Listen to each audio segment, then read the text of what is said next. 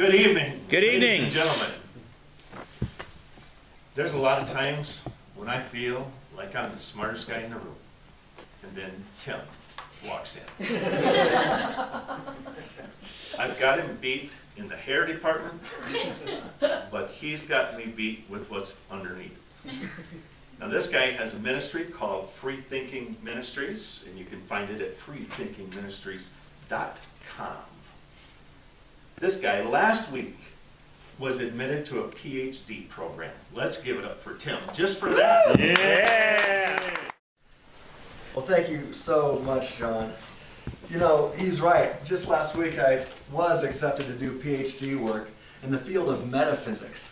Now maybe you're thinking, oh wow, well this should be easy for Tim. He's been this academic intellectual his whole life. And yeah, I mean, you're right. I can remember being just a young boy and being labeled as the gifted student. But I think that's because every time I got a C, that was a gift. You see, I wasn't a great student at all. I really struggled in school. In fact, I thought D stood for degree. You know?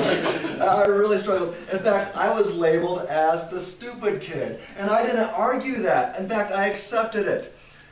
I actually, in high school, really struggled with my grades. Barely passed high school. I got a 14 on my ACT. If you don't know what that means, I was asking, well, what's that mean? And they said, that means you're really stupid. All right, you're a dumb kid. I'm like, well, yeah, I knew that much, right? That's the one thing I did know. So I always labeled myself as this stupid kid. And so I thought, well, what am I going to do in life? What job am I going to do? And I thought, oh, I know. A youth pastor. Because you don't have to be too smart to be a youth pastor, right? You just have to know how to play some games, roll a ball out, tell a few jokes, and then give them a couple Bible verses, send them home, and play video games the rest of the week. You don't have to be too smart to be a youth pastor. Or so I thought. Turns out I was wrong. In 2008, I had a very smart young man in my youth group, and he came up to me and he said, Tim, I'm not coming back to youth group anymore. I'm an atheist. And I'm like, well, why would you feel that? Why would you do that? And he starts giving me all of these arguments and objections and questions raised by these PhD philosophers and scientists. And I couldn't interact with those. I'm the stupid kid, right? So I went home that night and I prayed, and I felt like God said, Tim, if you're going to be a shepherd, you need to learn how to defend the sheep. And I said, well, God, you got the wrong guy if you want me to interact with these PhD philosophers and scientists. Remember me? I'm Tim Stratton, the stupid kid. I can't do that. And he said, Tim, where you're weak, I'm strong. I'm like, well, God, I don't know if you're that strong. I mean, come on.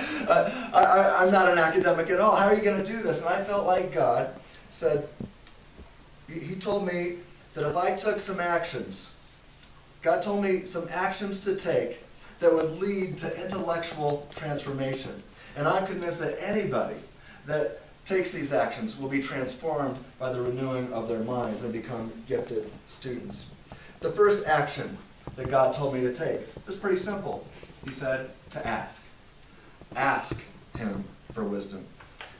James 1:5 says that God will give generously. He will provide wisdom generously to anybody who asks Him for wisdom. So I took Him at His word, and I asked Him, I'm like, God, okay, will you transform my mind? Will you transform my mind and use me in a powerful way? Be strong where I am weak. I asked Him, and He said, yes, if you take the second action. Apply yourself. Don't just sit there and wait for me to zap you. Apply yourself, Tim. Take steps. Take these steps and work hard. You got to have some skin in the game. And so for me it was, okay, I'm going to start taking these steps in this field of philosophy and science, and I started listening to podcasts. I was going to listen to one William Lane Craig podcast every day. And if I didn't understand it, which was a lot of times, I would listen to it again and again and again until I could grasp it and understand it and repeat it. And then I'd move on to the next one. And I'll tell you, just taking that action transformed my mind in just 6 months.